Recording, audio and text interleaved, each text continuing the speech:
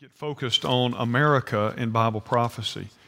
Now, I've taught on this before, off and on through the years, and it's part of our Last Days series that we've been focused on now for really, really since about January.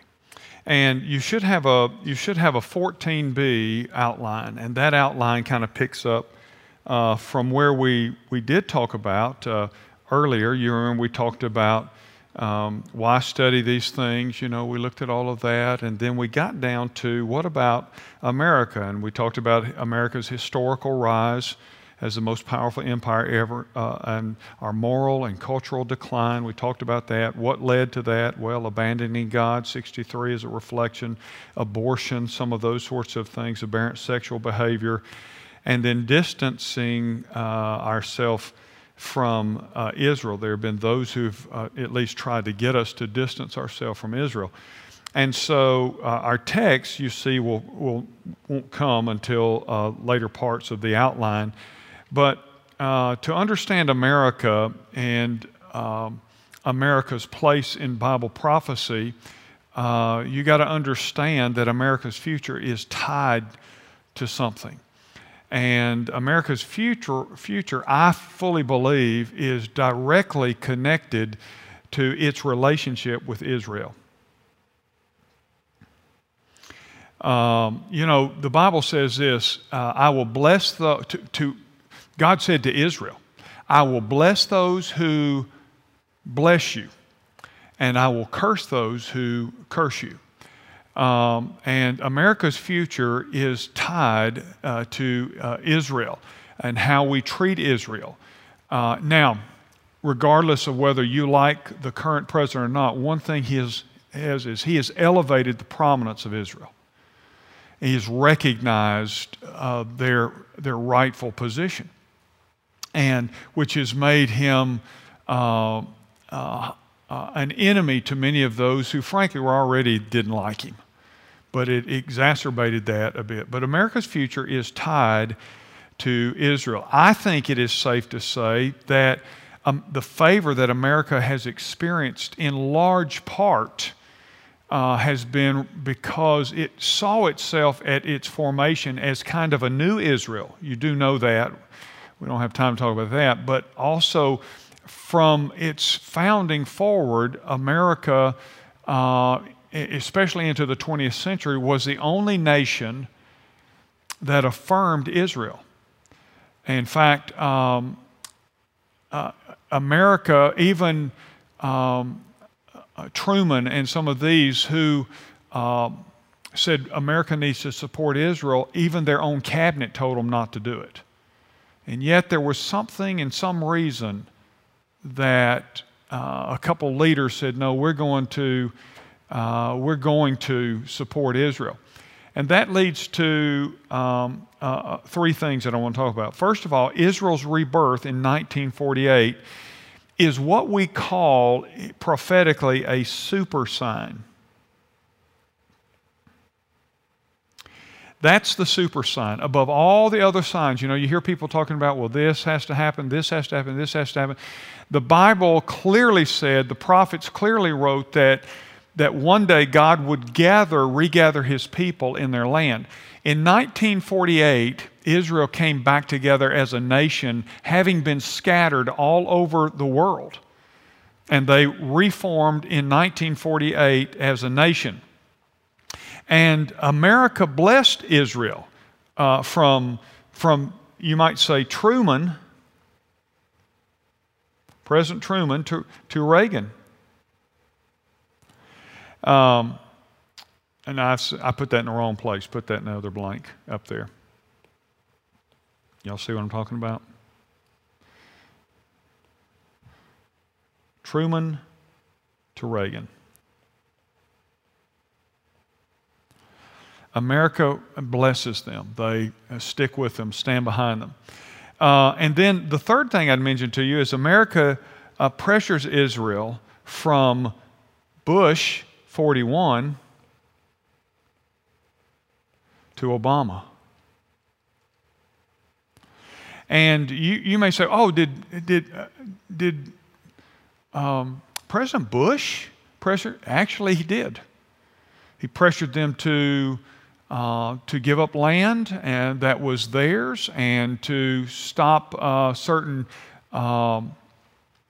boundary issues that related to their existence and those kinds of things. So actually, yes, and from Bush 41 on through Obama, there was pressure put upon Israel to acquiesce certain parts of the nation to the Palestinians. And so there was pressure there. Pressure to give up land for peace. And that's particularly telling now because we've recently seen none of that happen, and yet now peace treaties starting to happen. Meaning that didn't have to happen. But there was pressure in these latter administrations to say, Israel, just make peace. So give up what you need to give up to get peace. Israel wouldn't do that. And by the way, we sometimes refer to Palestinians. You know, Palestinian is a relatively new term, and it was actually a term that did not represent a political, it represented a political faction, not as much an ethnic faction. Does that make sense? Palestinians are generally Arabs in ethnicity, but this was not, they weren't like an ethnic people. Arabs are an ethnic people. Palestinians were more of a political faction that formed and has been treated as if they are ethnically connected, and that there are Arabs and there are Palestinians and that sort of thing. So there was pressure to give up land for peace and then to make a peace treaty with Palestinians and with Hamas. And by the way, Yasser Arafat, while he was alive, he would talk about wanting peace, and then secretly behind the scenes, Arafat would say, we will never make peace unless they give us all of Jerusalem. We want all of Jerusalem. And so America's future is tied to Israel. That's why I say to you, and have said many times before, keep your eyes on Israel. And I would say to you, as believers in Christ, because we know what the Bible teaches, that we want to stay connected to Israel. Now, I did not just say Israel is guiltless. I didn't just say that they don't do anything wrong. There have been some, not a lot, over the years who have taught, well, Israel is automatically saved because they're Israel. That's not biblical either. They have a responsibility to Christ like we do. They're not going to be perfect people. They don't get a pass just because they're Israel. All right? So don't misunderstand. Israel has certain responsibilities, but always come down on the side of Israel. All right? If you know your Bible, because you know the entire story. Now, so what are some of the factors that affect America's prophetic future? And I want to talk with you about that for the next probably a couple of weeks. The first is the coming Middle East war from the north. Ezekiel 38, 39 talk about this war. It's spoken of there. This war has often been misunderstood to be the Battle of Armageddon. This is not the Battle of Armageddon. This is a war that happens before the tribulation. And so a lot of folks have misunderstood and thought, oh, this has to be the Battle of Armageddon. It is not, but it is a big-time war. And it's coming from the north. Russia will be a part of that. There will be a conglomerate of nations that chapter 38 and 39 talk about.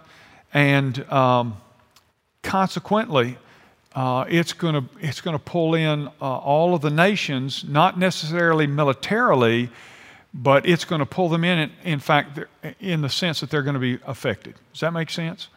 They're going to be affected. It's the Middle East. The thing you need to understand then is this is not Armageddon. Then I would say that this formation of this coalition is important. Because now here's the interesting thing, especially in light of what we're hearing about these recent treaties. The United Arab Emirates has made a peace treaty with Israel, and a couple of other nations have made a peace treaty. If you paid a close attention, this administration has said there may be, before it's all over, as many as 22 other Arab nations that form a peace treaty with Israel. A lot of that, I think I've told you, is a response to Iran. They are spooked at Iran. Iran is the Middle East renegade. They don't really even care for other Middle Eastern or Arab nations. And so they do have some military might, consequently, and potentially they have nuclear weapons. And so the other nations have begun to realize we need a strong coalition here to withstand any kind of aggressive moves that Iran may make toward other Arab nations. And so they're willing to partner with Israel, and Israel, of course, would be willing to partner with them. Iran has said in the past that it would wipe Israel off the face of the earth, and that's the only way they'll be satisfied. Ahmadinejad, if you remember him when he was in leadership there, said that the only way to deal with Israel is through annihilation. And that they need. And by the way, you do understand Islam believes there is a 12th, what they call Imam, who is coming, and he is to them the Messiah. And that part of what will initiate their Islamic Messiah, or this 12th Imam, what will initiate his return is through a Middle East war of epic proportions. In other words, if they can create a war, that will help usher in their Mahdi. So Israel, of course, has always been on guard, and certainly there were some spooky things that occurred in Iran in the past 10 years where we essentially looked the other way and let Russia become their ally. That had never happened in history, by the way. Russia and Iran, they had always been enemies. Suddenly they become partners, and there are reasons, I believe, for that related to oil and other things, and Russia's economy and needing some access to the oil industry, those kinds of things. But they'll be a part of that northern coalition. But not everybody in the Middle East will, as Ezekiel teaches us. And so, but that coalition will come together to come against Israel. Then the next thing I would mention to you is Israel's invasion, this invasion that's going to happen by the northern coalition. They'll come together. I think they'll find an excuse. If you want to know the honest truth, I think they're going to find an excuse for attacking Israel. And here's just a potential idea. I think it has some merit. Russia, the Russian economy is still teetering on bankruptcy. They have no access to what we call warm water ports to get to do trade, but also to get oil and gas in and out. Israel, by the way, has found new gas reserves that are incredible. And you've noticed, if you've been watching, Russia's been slowly moving down. Have y'all noticed that in the last decade? The Ukraine, but also in Syria. And they now have air bases in Syria from which to operate. Now, I'm just giving you the facts. When we could have stopped it, we didn't. This is a scenario, part of the scenario. By the way, Syria used gas on their own people to kill them. And you remember in the previous administration, the president said, here's a red line, and if you cross the red line, we're stepping in. Well, they crossed the red line, and we backed up and drew another line and said, if you go this far, we're stepping in. And they did, and we said, because they knew we wouldn't do anything at that juncture. And so Russia has kept a tyrant in office there, a puppet really, that they can control. So the scenario might play out something like this that initiates this war. Russia and this coalition of these other nations, which we'll talk about in another setting, but as they come down, they'll come down, they'll have to be provoked, they'll have to have a reason. Here is a possible reason. Israel is not going to allow Iran to deploy nuclear weapons. And my guess is Israel knows where they are in the stage of development. The Mossad is probably the best intelligence agency in the world. Israel is not going to, they know the threat. The threat has come several times. We were going to wipe Israel out. Israel, you can be certain, knows what the capabilities of Iran is. Now, it hasn't been unlike them to do a preemptive strike some years ago, back in the 80s, if you remember, and they took out some development plants at that time, and they flew their planes in, they got in, destroyed them, got out. It would not surprise me if Iran is now aggressively again developing nukes, that Israel finally says at some point in time, we're going to go in and destroy these, essentially these refiners for nuclear fuel that are used to build the nuclear weapons. There is already speculation that some of the nuclear power plants that have been built are front plants for weapon development. Russia has been enabling this to form this kind of comradeship, you might say. And so it would not surprise me for Israel to say, we're going to take out their capabilities. Does that make sense? And Russia then says, wait a minute, they're our ally. And if you've attacked them, you've attacked us. Now, go back to what I said. I didn't spend a lot of time there, but Russia has been looking for a reason for decades to invade Israel. Let me give you one more thing, and then I'm going to give you some, the devastation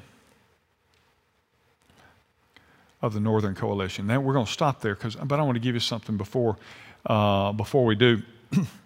I'll come back to that next week.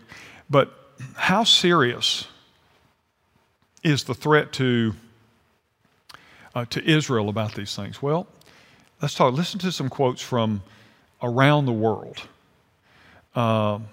Dore Gold said, and he's the author of The Flight for Jerusalem, and a former Israeli ambassador to the United States, and he said, at the apocalyptic end of days, mainstream Muslims envision that a great armed jihad will result in the subjugation of the entire world to Islam.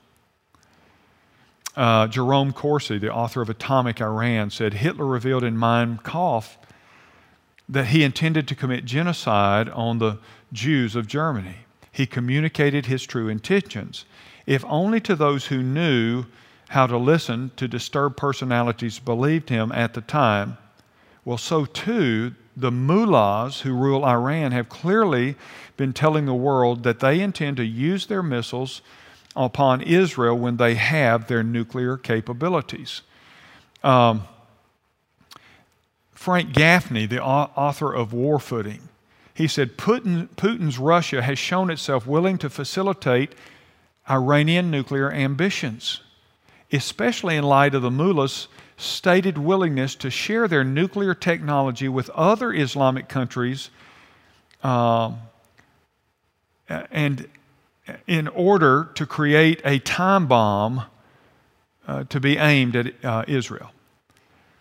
And again, I mentioned one of the former Ayatollahs of Iran who said that the only solution to the region is the destruction of Israel, and that the armed confrontation must expand beyond Gaza.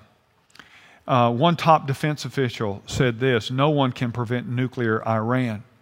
The Iranians see themselves as being at the forefront of the battle against the heretics. They believe that salvation will come only when the war of Gog and Magog," that's Ezekiel 38 and 39, "and they believe now is the time for it." Graham Allison, who is the director of Harvard University's Belfair Center for Science and International Affairs, says, or asks the question, is the nuclear mega-terrorism inevitable? Harvard professors are known for being subtle or ambiguous, but I'll try to be as clear as possible, he said. Is the worst yet to come? My answer is, bet on it. And you remember Charles Krauthammer, many of you do, who's dead now, but he said, it is not a matter of if Israel attacks Iran because of its nuclear pursuit. It is a matter of when. The invasion prep, you can be certain is going on. Listen to this. Let me read this to you. It says, since the times of Tsar Peter the Great, Russian leaders have had their eyes on Central Asia and the Near East, and for nearly half of the 20th century, Moscow armed Israel's enemies and encouraged them to attack and destroy the Jewish state. But now a fuller and more disturbing picture is emerging. Previously classified White House, CIA, and State Department documents, as well as interviews with top U.S. and Israeli leaders and historians, reveal that Moscow has on more than one occasion planned a direct Russian invasion of Israel. And then they give an example. For example, in the summer of 1982, then Israeli Prime Minister Menachem Begin went public with a story that prior to that time had been known only to the upper echelons of Israeli and U.S. military intelligence. The Israeli Defense Forces, he explained, had uncovered a secret but massive cache of Soviet weaponry in deep underground cellars and tunnels in Lebanon that had caught him and his top advisors completely off guard. The weapons appear to have been pre-positioned by Moscow for a launching of a full-scale invasion of Israel and the oil-rich nations of the Middle East. Listen to the size of this cache that Israel had placed there in Lebanon. Begin said that Israel found 10 times more Russian weapons than he previously had reported. The haul, he told reporters, included 4,000 tons of ammunition, 144 armored vehicles and tanks, 12,500 pieces of small arms, 515 heavy weapons, 359 sophisticated communication devices, and 795 optical instruments, including night vision goggles and field glasses. It was enough, Begin believed, to equip at least 5 Russian combat brigades, and it required, listen to this, according to one report, a fleet of 10-ton trucks working day and night for 6 weeks to haul all of it back to Israel.